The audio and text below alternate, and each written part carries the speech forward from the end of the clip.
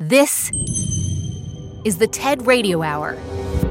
Each week, groundbreaking TED Talks. Our job now is to dream big. Delivered at TED conferences. To bring about the future we want to see. Around the world. To understand who we are. From those talks, we bring you speakers and ideas that will surprise you. You just don't know what you're going to find. Challenge you. We truly have to ask ourselves, why is it noteworthy? And even change you. I literally feel like I'm a different person. Yes. Do you feel that way? Ideas worth spreading. From TED and NPR. I'm Anoush Zomorodi. And as we begin to gather again in parks, city centers, or at school, I've been wondering, why do we want to meet in certain places but not others? What do the best public places have in common? The first thing that I think of is safety, and the second thing is creativity. And when we are in spaces where we can be together safely, I think that we can do things that we maybe didn't imagine. This is Sherry Davis. They help communities and local governments decide, together, how to spend public money. I talked to Sherry as they stood outside one of their favorite public places, the library. I am just out front of a really awesome neighborhood branch library, and around me are summer camp students or young people, children, basketball courts. It is a beautiful day in California. Sherry is at a branch of the Berkeley Public Library. But this library offers more than books. People can come here for all kinds of resources. And just outside, there is a tent set up with various seating areas and designated activities. So folks can rent a laptop. Folks can learn about kitchen equipment and rent an item that they want to do a kitchen equipment project with. So, Sherry, it seems like some libraries have really figured out how to serve their neighbors, to become the heart of a community. And maybe we should be looking to them as a kind of model if we want to build better public places, right? And build more of them. For sure. I think libraries are special and magical places. And in the work that I do, it's actually around seeing people create special magical spaces to be used in community.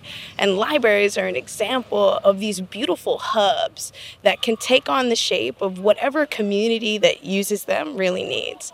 And so this example of a library is exactly that. We're seeing community members really define how they want to use the library, how they want to come together, how they want to learn, how they want to expand what a library could possibly be. And I think that that's a really powerful example of what happens when we do things like community-led decision-making that allow community members to radically imagine what's possible in a space and then live into it. Okay, this brings us to what you do. You help communities, as you said, build and support public places that actually meet their wants and needs through something called participatory budgeting.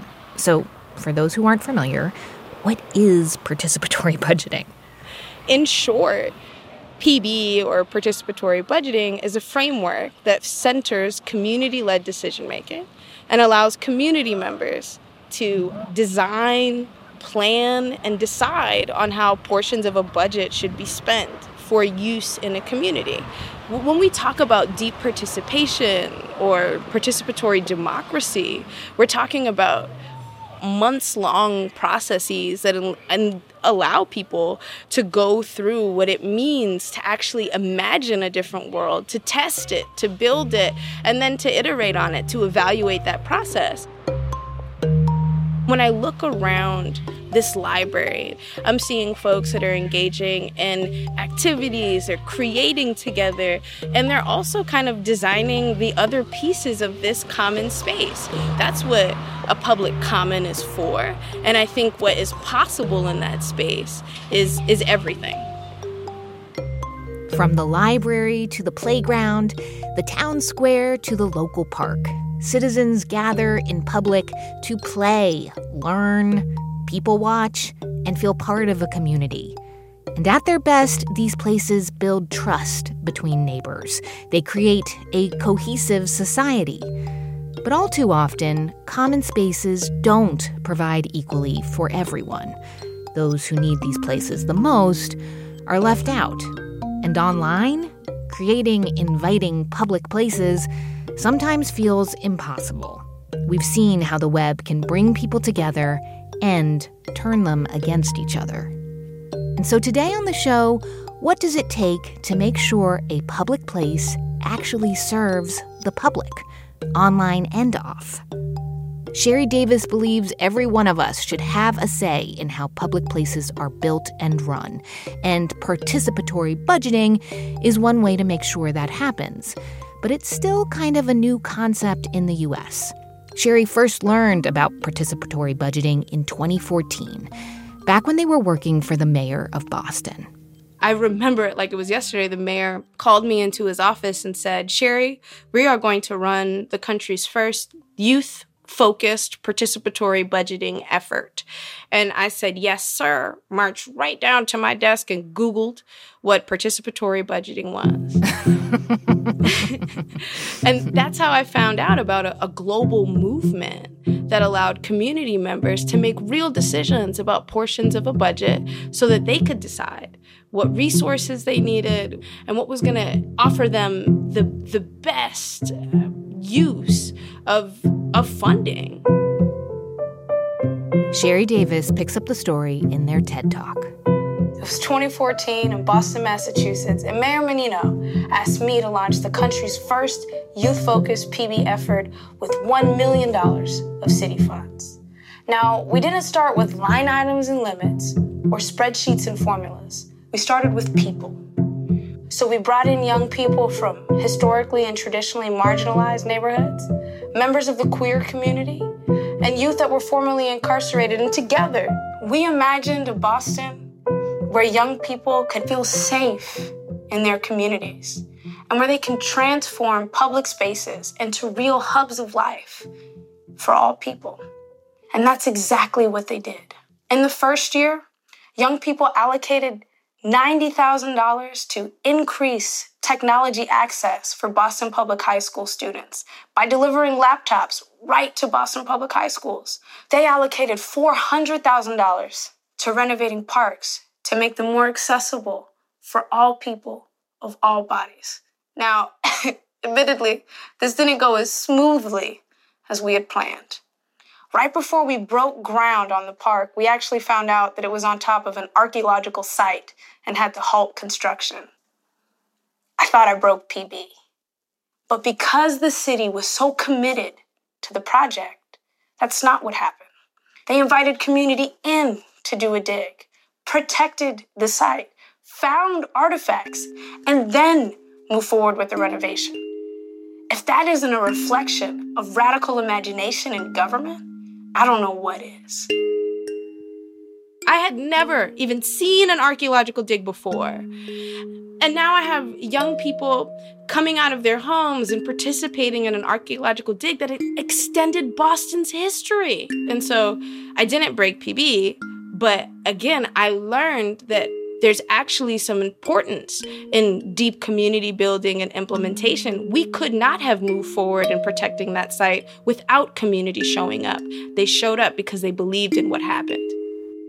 I mean, Sheri, this all sounds amazing, but I can only assume that actually making it happen was incredibly hard. And I wonder if one of the hard things was just convincing people to give their time. Like, for me personally, I didn't even know that participatory budgeting was a thing in my neighborhood. And for other people, I wonder if they're like, oh, yeah, one more thing to do. I'll get to it eventually. Like, how do you convince people to take part?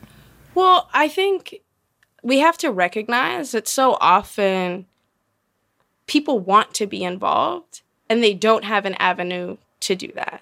So where do we channel that energy for effective and smart decision making? Well, PB is an opportunity for that. And I don't often have to convince people to do it, but I do have to explain that it will be real. And this is not about tokenized leadership. This is not like just for fun, this is powerful, and it allows us to do things that maybe we didn't think about before. And that makes the argument itself. So can you just tell us, like, how widespread is participatory budgeting? Like, do we know, like, in terms of how many states or local municipalities, like, how did it come about in the first place? Well, first of all, participatory budgeting has existed for over 30 years globally. And while it's maybe 10 years new in the United States, there are entire countries that do participatory budgeting. There are processes as large as what happens in Paris, France, where community members decide on over 100 million euros. Now, when you look at the United States, there are instances like Phoenix, Arizona, where they started with one school in their high school district, where students had an opportunity to decide a portion of district dollars. Then it went to 5 schools, the entire district. And now Phoenix Union High School District is embarking on a journey of reimagining safety. They've made the decision and acknowledged that continuing to employ armed officers is not keeping students safe. And so they're saying, let's get clear on what safety means for us, driven by students, parents, and teachers. And I'm like, this is the potential of what PB looks like. We started this conversation talking about how a public place can make a town or a community, make people there feel like they belong, like they have a say. And I guess I'm wondering, like, now that you've been doing this for a long time, what change do you see in people in terms of how they feel about their government if they have taken part in participatory budgeting? I think the biggest win that I see with participatory budgeting is actually the relationships. It's the trust built between community members and each other. It's the trust built between community members and those that are in government. For me, the biggest win is being able to change the way that you see yourself in this larger system and to understand that the system can be changed. And so, yes, I've seen beautification projects happen around cities across the country. I've seen new structures be built. But for me, it's the behavior change. For me, it's seeing folks say, like, being a community member is great, but I can be a part of something bigger. Actually, I want to run that agency. That's the real win for me. That's Sherry Davis. They're co-executive director of the Participatory Budgeting Project. And you can hear their full talk at TED.com. On the show today, the Public Commons. I'm Manoush Zomorodi, and you're listening to the TED Radio Hour from NPR. Stay with us.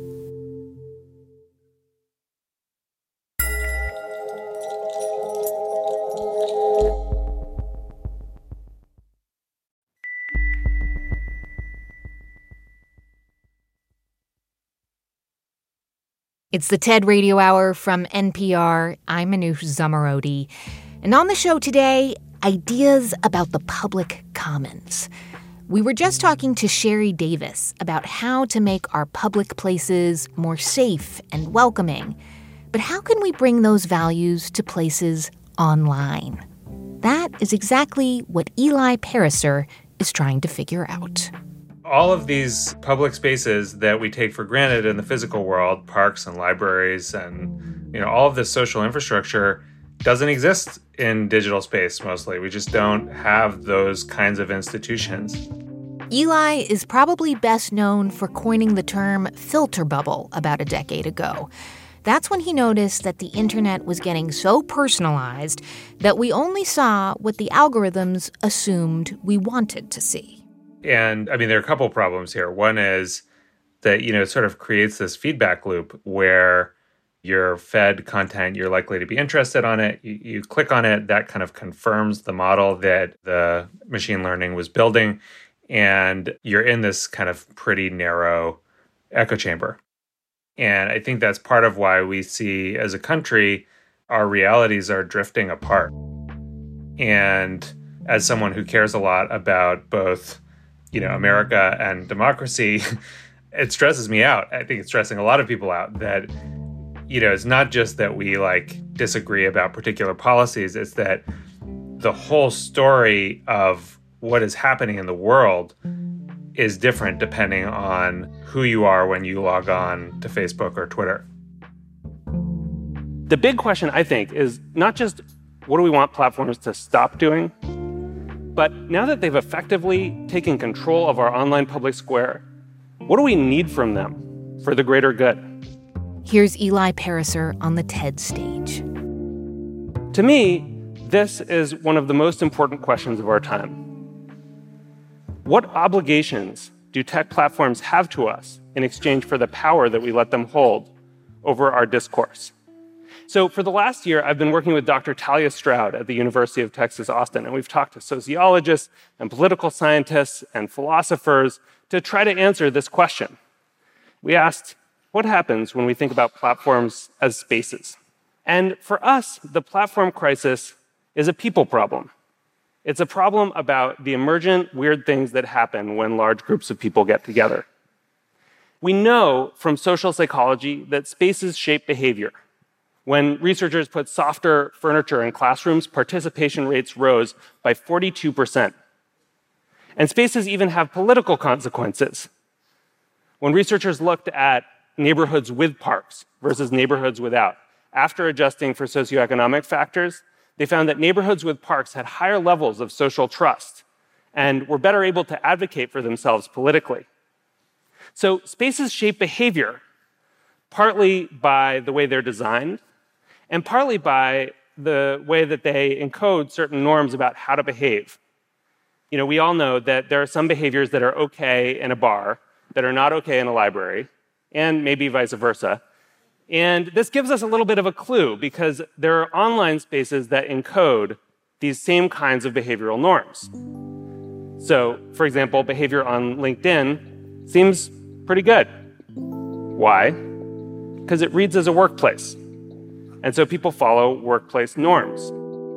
If LinkedIn is a workplace, what is Twitter like? Well, it's like a vast, cavernous expanse where there are people talking about sports, arguing about politics, yelling at each other, flirting, trying to get a job, all in the same place, with no walls, no divisions, and the owner gets paid more the louder the noise is. No wonder it's a mess. And this raises another thing that becomes obvious when we think about platforms in terms of physical space. Good physical spaces are almost always structured. They have rules. So, Eli, you did some research into how these rules in the real world sort of guide people, like say to them, this is how you should behave in these spaces. And you tried to figure out, whether that was possible to translate those guidelines into how we behave online, right? Yeah, so then our project became like, well, what are the qualities of public spaces that kind of translate into digital platforms? And we ended up with 4 categories, which was welcome, connect, understand, and act. Welcome, connect, understand, and act. Okay. Yeah, and we actually polled people in 20 countries, and we saw that there was this big buy-in to this notion that we want these qualities in our spaces, and also the platforms that we have now aren't really doing a great job of delivering them. Okay, so 4 steps to a better internet. I gotta say, I'm a little skeptical, but let's do it. Where do we start? Yeah, well, I think welcome is kind of the foundation layer, which is, do I actually feel like I belong here? Do I feel like I'm invited here? Do I feel safe here? And, I think in some ways, when people do use spatial metaphors, we over-focus on a town square and people arguing about politics. But actually, a lot of what we've used public space for in democracies over the centuries isn't to walk up to strangers and tell them your most incendiary political opinion, but is to have an experience of I can go outside and I'm safe and other people are kind of with their families and I can see how they relate to them and it's okay. And that's actually a really important experience for people to have. And it's a place both that people told us that they didn't feel like current digital environments did a great job of, especially if they're coming from more typically marginalized communities. But it's also just not a place that most of these companies have put in a whole lot of thought or effort. Okay, so welcome. So we've got welcome. Yeah. And then connect is kind of it's a word that's been used a lot in digital space. That was famously, Facebook's mission. But really underneath connect, what we're talking about is how do you bring groups together in ways that they actually form cross-group bonds and ties? What we know from the social science is that if you bring two groups of people into a space and you have them play tug of war in those initial two groups, they reinforce their bonds with each other and they reinforce the antagonism to the other group. If you mix up the groups, and this is an experiment that's been done, you start to erode that sense of kind of like there's us and there's them. And a lot of that is about the rules of the space. And so I think our point with Connect is that this is something that really has to be designed for. It's not something that just happens when you throw people into a space naturally, that they form these kind of cross-cutting connections. I mean, this kind of is reminding me of icebreaker exercises at conferences that I've been to where they want to make sure you don't just sit with the people you already know or people you came with. Okay, so we've been welcomed. Connections have been facilitated. And then what? So then, understanding what we think about in this understanding category is how do we make meaning together? Mm-hmm. So Audrey Tang, who's this amazing digital pioneer in Taiwan, has a system called Polis. And Polis is kind of like some of the online petition systems that folks may have seen here, except that essentially what gets elevated to the Taiwanese government is what there is kind of the most cross-sectional support for in the society. So if lots of people across different groups all agree with the same statement and sign on to it, then that's a really important signal that hey, this is a really urgent issue to address. That turns out to be a really different set of issues from what each little tiny, activist subgroup might want to elevate on a petition platform. And so I just offer that as an example of, there are ways you can design online systems that support we have some shared goals. Some of them are kind of boring, but really important to a lot of people, like filling potholes. And that's important for governments to know, to be responsive. Mm-hmm. And then there's this last piece of acting together. Sociologists call it kind of collective efficacy, but this idea that, hey, if there's a problem that comes up, we can see it, we can address it together, and we can do something about it. It turns out that not only is that a really strong predictor of kind of positive community outcomes, but it also turns out, interestingly, that that's a function of how many public spaces you have in your community. And so places that have more public spaces have a higher level of collective efficacy. For example, I grew up in a small town in Maine, and I went to a lot of those town hall meetings that you hear about. And unlike sort of the storybook version, they weren't always nice. People had big conflicts, big feelings. It was hard sometimes. But because of the way that space was structured, we managed to land it okay. How? Well, here's one important piece. The downcast glance, the dirty look, the raised eyebrow, the cough. When people went on too long or lost the crowd, they didn't get banned or blocked or hauled out by the police. They just got this soft, negative social feedback. And that was actually very powerful. I think, Facebook and Twitter could build this. Digital designers could think about what kind of conversations do we actually want to invite? And how do we build specifically for those kinds of conversations?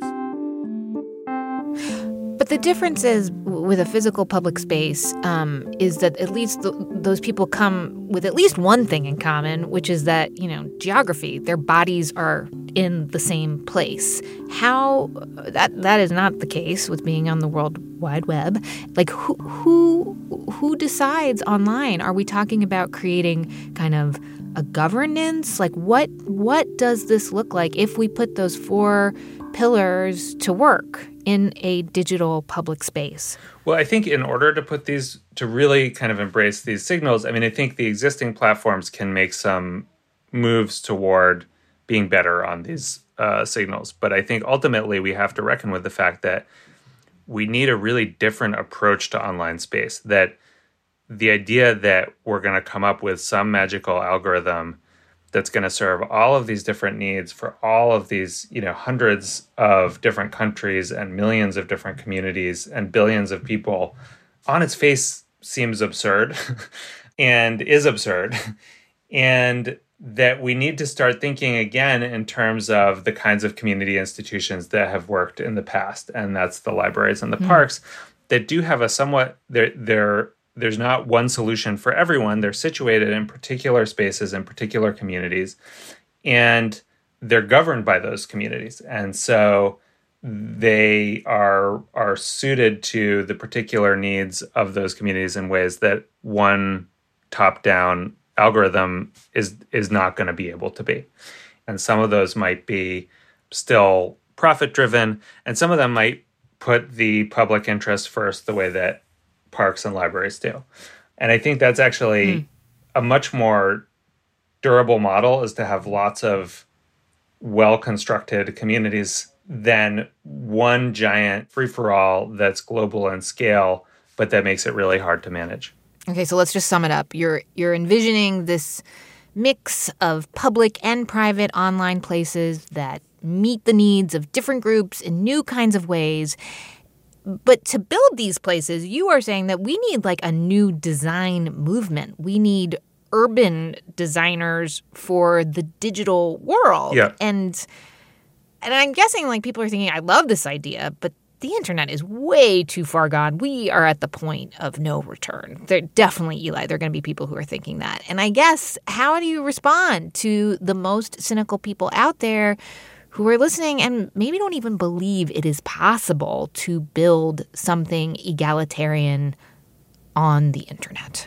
I would say, number one, this is something we've done many times in the past with similar, sort of capital formations arrayed against these causes. One big hero of mine is Jane Jacobs, who kind of changed how we thought about cities and neighborhoods and what good neighborhoods looked like, and having like a walkable, livable neighborhood where you see and meet people. So that's one piece. I think the second piece is this doesn't have to be about competing with a giant like a Facebook or a Google on its own turf.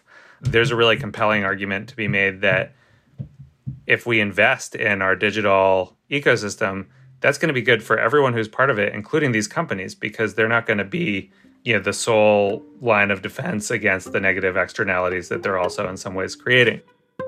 So I think as we all kind of grow up a bit with the internet, I think there's a more mature way of looking at it that says, like, of course we need all of these different pieces of infrastructure working together if we want to have a healthy society. It doesn't surprise me that people are giving up on the idea of online public spaces. And sometimes, I'll be honest, it feels to me like this whole project of like wiring up a civilization and getting billions of people to come into contact with each other is just impossible.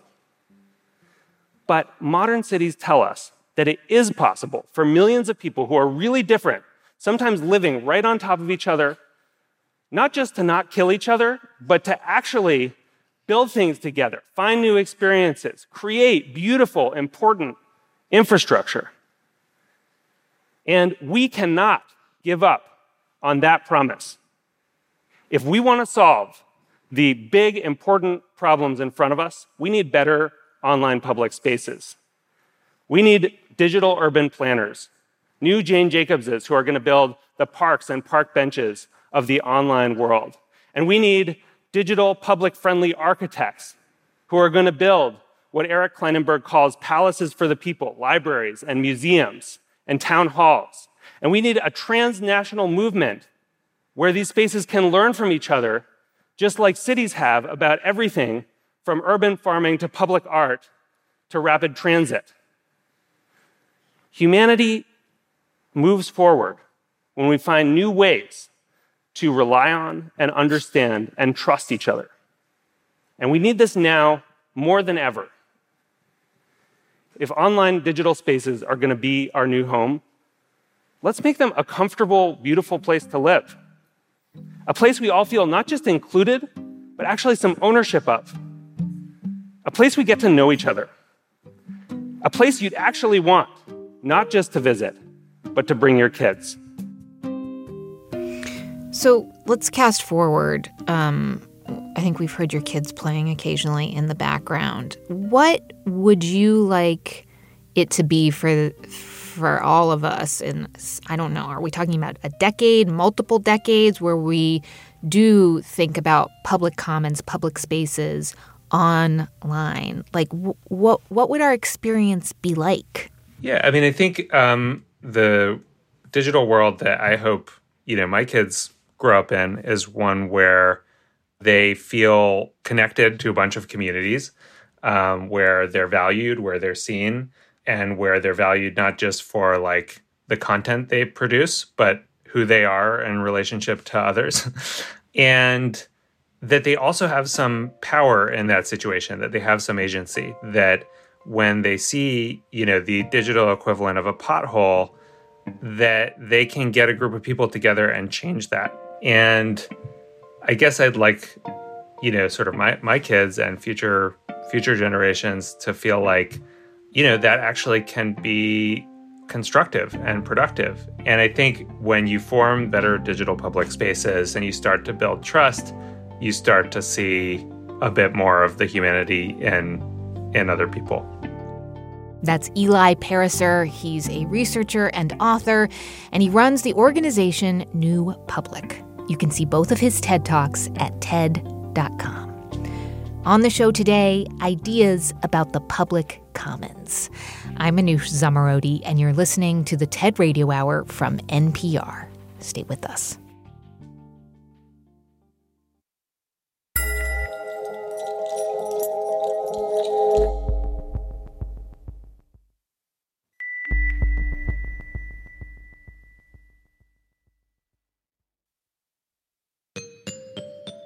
It's the TED Radio Hour from NPR. I'm Manoush Zomorodi. And on the show today, the public commons. Building more democratic, more civil public places. Whether it's a library, a city council budget meeting, or the online platforms we use every day. That online part, as we've heard, is particularly tricky. But there is one place that's an example of a public commons on the web that mostly works, with robust rules and norms, run almost entirely by volunteers. I saw an article about a young man, probably not much younger than I was at the time. His name was Kyle Said, and he had been beaten horrifically to death by Egyptian police. This is Jake Orlowitz. And it was the photograph of his face that Time called the face that sparked a revolution. And I put the photograph of his battered face in the article. And I thought, as an information activist, when there's something like this, the world needs to see it. Titled Death of Khalid Mohammed Said, the article is part of Wikipedia's coverage of the Arab Spring. Jake was one of the page's editors.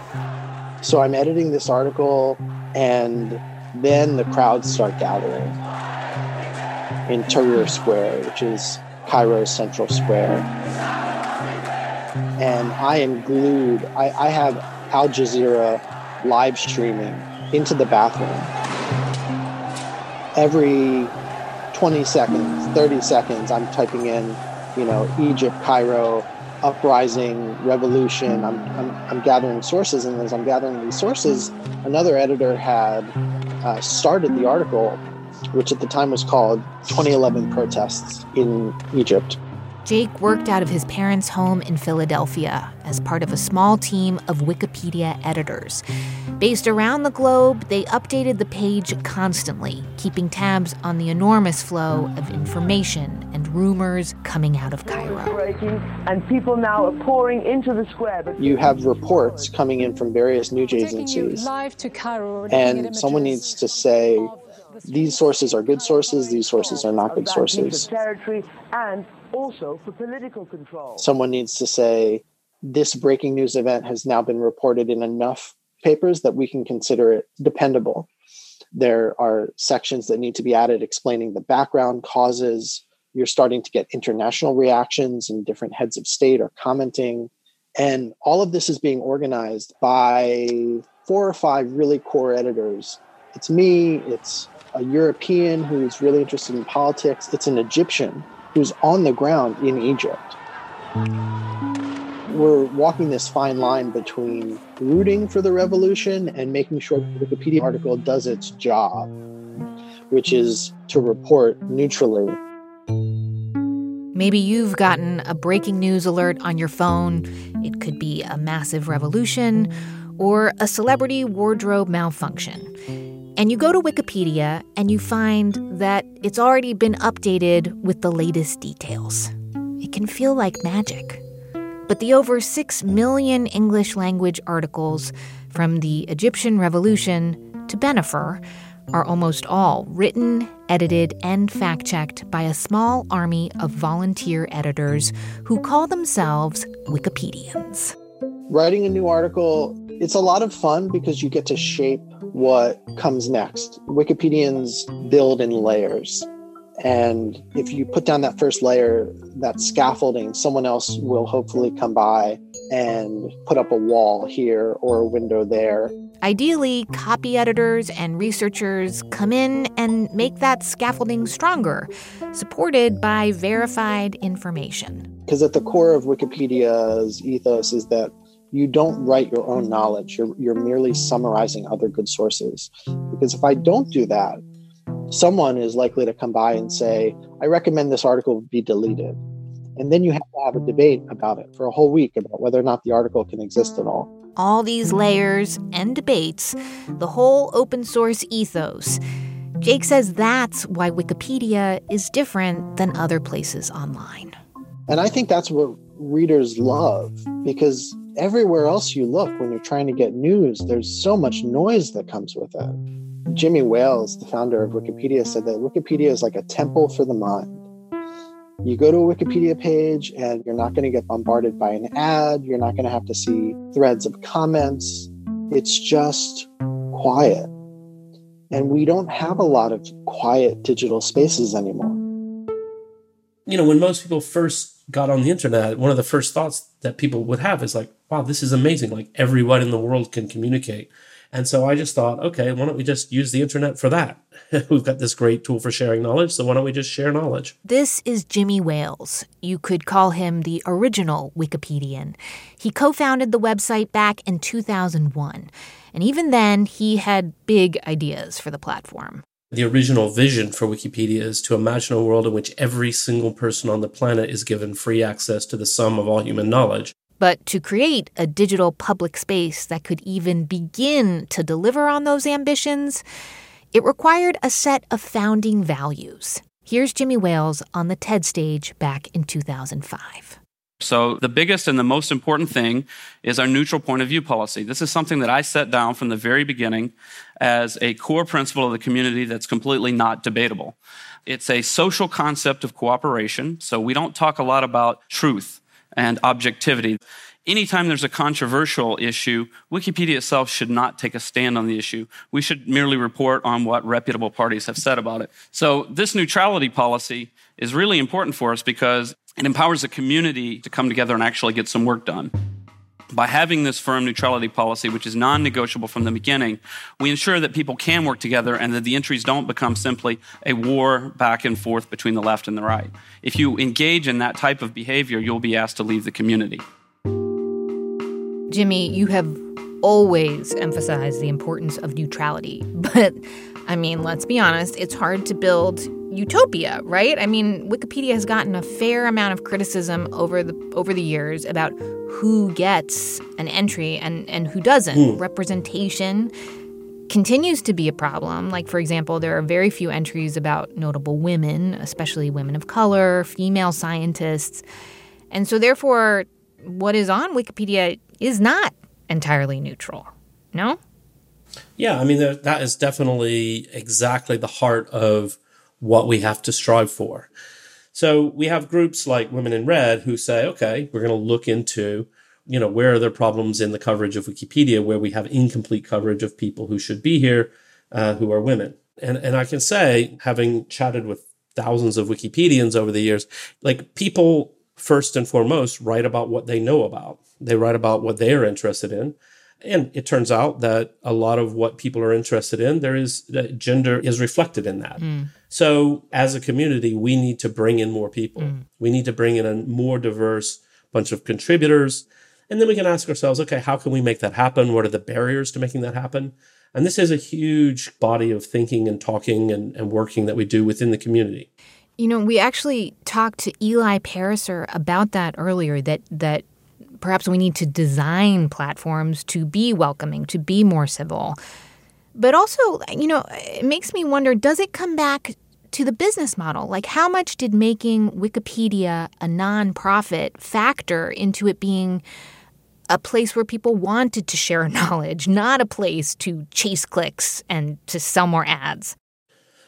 I would say one of the first things I would suggest is to move away from this, in my view, false dichotomy that you can either do something good for the public space or you can make a lot of money. You know, you can do something that's powerfully ethical, very interesting, makes money, but doesn't involve promoting conspiracy theories and nonsense and creating unhealthy spaces.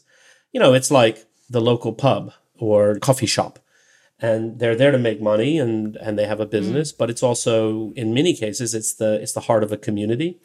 And that's great. But that doesn't always happen with these profit-driven platforms. They are not just virtual coffee shops where people gather together benignly. A lot of the time, people end up in much darker, more profane places and getting bad information. I mean, it's really interesting because if you think about two places you can go where it's quite easy to get sucked in and spend hours and hours. So one is Wikipedia and then YouTube. But the difference is at YouTube, the videos that are shown to you next tend to be videos that keep you on the site longer. Right. Oftentimes something outrageous, something, wrong is more likely to keep you on the site than otherwise. And so they promote that. At Wikipedia, there is no algorithm. Humans wrote it all. They link to things they think are interesting. They link to background information. And that just gives you a completely different and opposite result. It doesn't lead you down this unhealthy path to dark places. And I think that's interesting. And, it's hard. It's hard for an advertising-based system to do that. And I think that difference is really what explains a lot that's going on the internet. As we wrap up, I just want to read you a quote that I understand a lot of Wikipedians like, or a phrase. Thank God our little enterprise works in practice because it could never work in theory. Do you abide by that? I don't. No? I think it really is a system that's designed. I always compare it to a good municipal government. What do you want from a good municipal government? Well, you want to be able to criticize and complain about the administrators or the police or whatever without getting thrown in jail. So you don't want to be treated in an arbitrary fashion. But at the same time, you also want your children to be able to play in the park and not get accosted and attacked and so on. And so that balance between having rules, creating a safe environment, while at the same time saying, let's not be over-controlling and so on. It's an art and it's a bit messy, but it does work.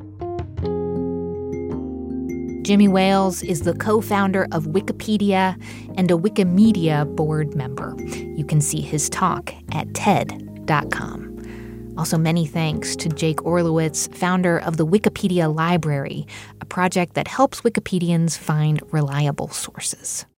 On the show today, the public commons. And we've been talking about what it takes to build a public space that makes people want to gather there. But what about places that have been forgotten or abandoned?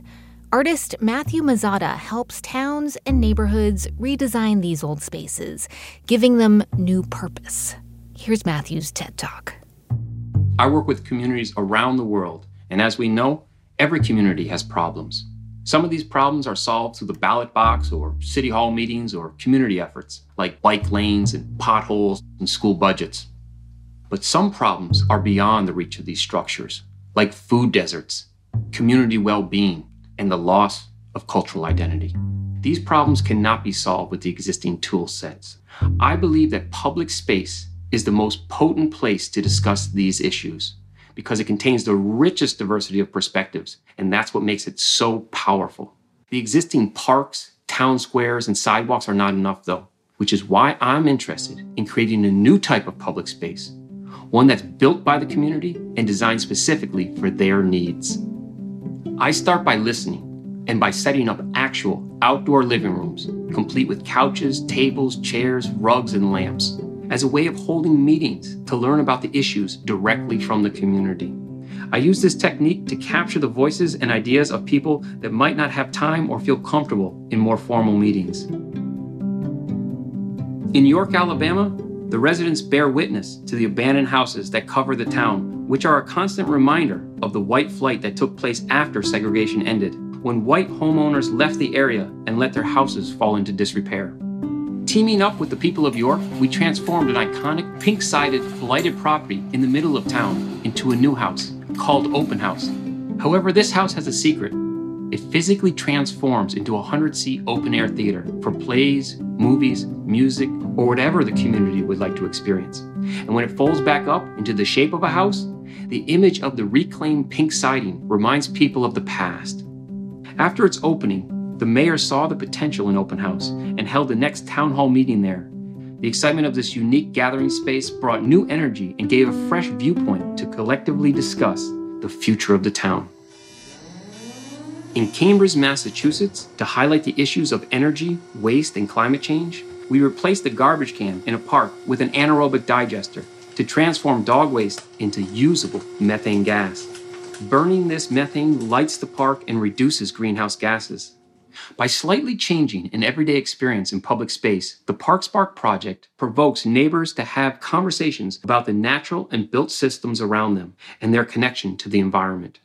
In Lyons, Nebraska, residents spoke about the loss of social life as downtown storefronts began to shutter their doors, a result of the slow violence of disinvestment, which has left many rural downtowns empty.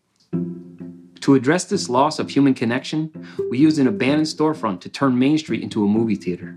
The storefront wall is modified with hydraulics so that the awning and false front fold down over the sidewalk with the push of a button, providing seating for 100. And so that summer, we turned downtown into a movie set and the townspeople into actors to create the movie Decades, a history of Lyons downtown from its founding to the present moment. On opening night, the Main Street, which is usually empty after dark, filled with people to watch the story of their town, leaving locals to question, how will we write the next chapter of Lyons? Well, the next chapter started with a series of movie screenings, public events, and international musicians, as well as a low-budget film community that has blossomed in Lyons, bringing in people from all over the world, and a permanent art gallery that has opened next door. My work harnesses the power of the built environment to focus on issues that communities and local governments have failed to address themselves, by creating projects so custom fit that the community naturally makes it their own. When people from all walks of life have a shared experience in these spaces, it can lead to a paradigm shift in how we see our home, our community, and the world. And although every place I've worked is unique, it all boils down to one thing. If people can sit together, they can dream together. That was artist Matthew Mazzata. You can watch his talk and see these places at TED.com. Thank you so much for listening to our show today on the Public Commons. To learn more about the people who were on this episode, go to ted.npr.org. And to see hundreds more TED Talks, check out TED.com or the TED app. If you've been enjoying the show, we'd be so grateful if you left us a review on Apple Podcasts. It's the best way for us to reach new listeners, which we are really trying to do. This episode was produced by Katie Monteleone, Rachel Faulkner, James Delahousie, and Harrison Vijay Choi. It was edited by Sanaz Meshkinpour. Our production staff at NPR also includes Jeff Rogers, Diba Mohtasham, Matthew Cloutier, Fiona Guerin, and Sylvie Douglas. Our audio engineer is Brian Jarboe. Special thanks this week to Jess Alvarenga for her help, too. Our theme music was written by Ramtin Arablouei. Our partners at TED are Chris Anderson, Colin Helms, Anna Phelan, Michelle Quint, and Micah Eames. I'm Manoush Zomorodi, and you've been listening to the TED Radio Hour from NPR.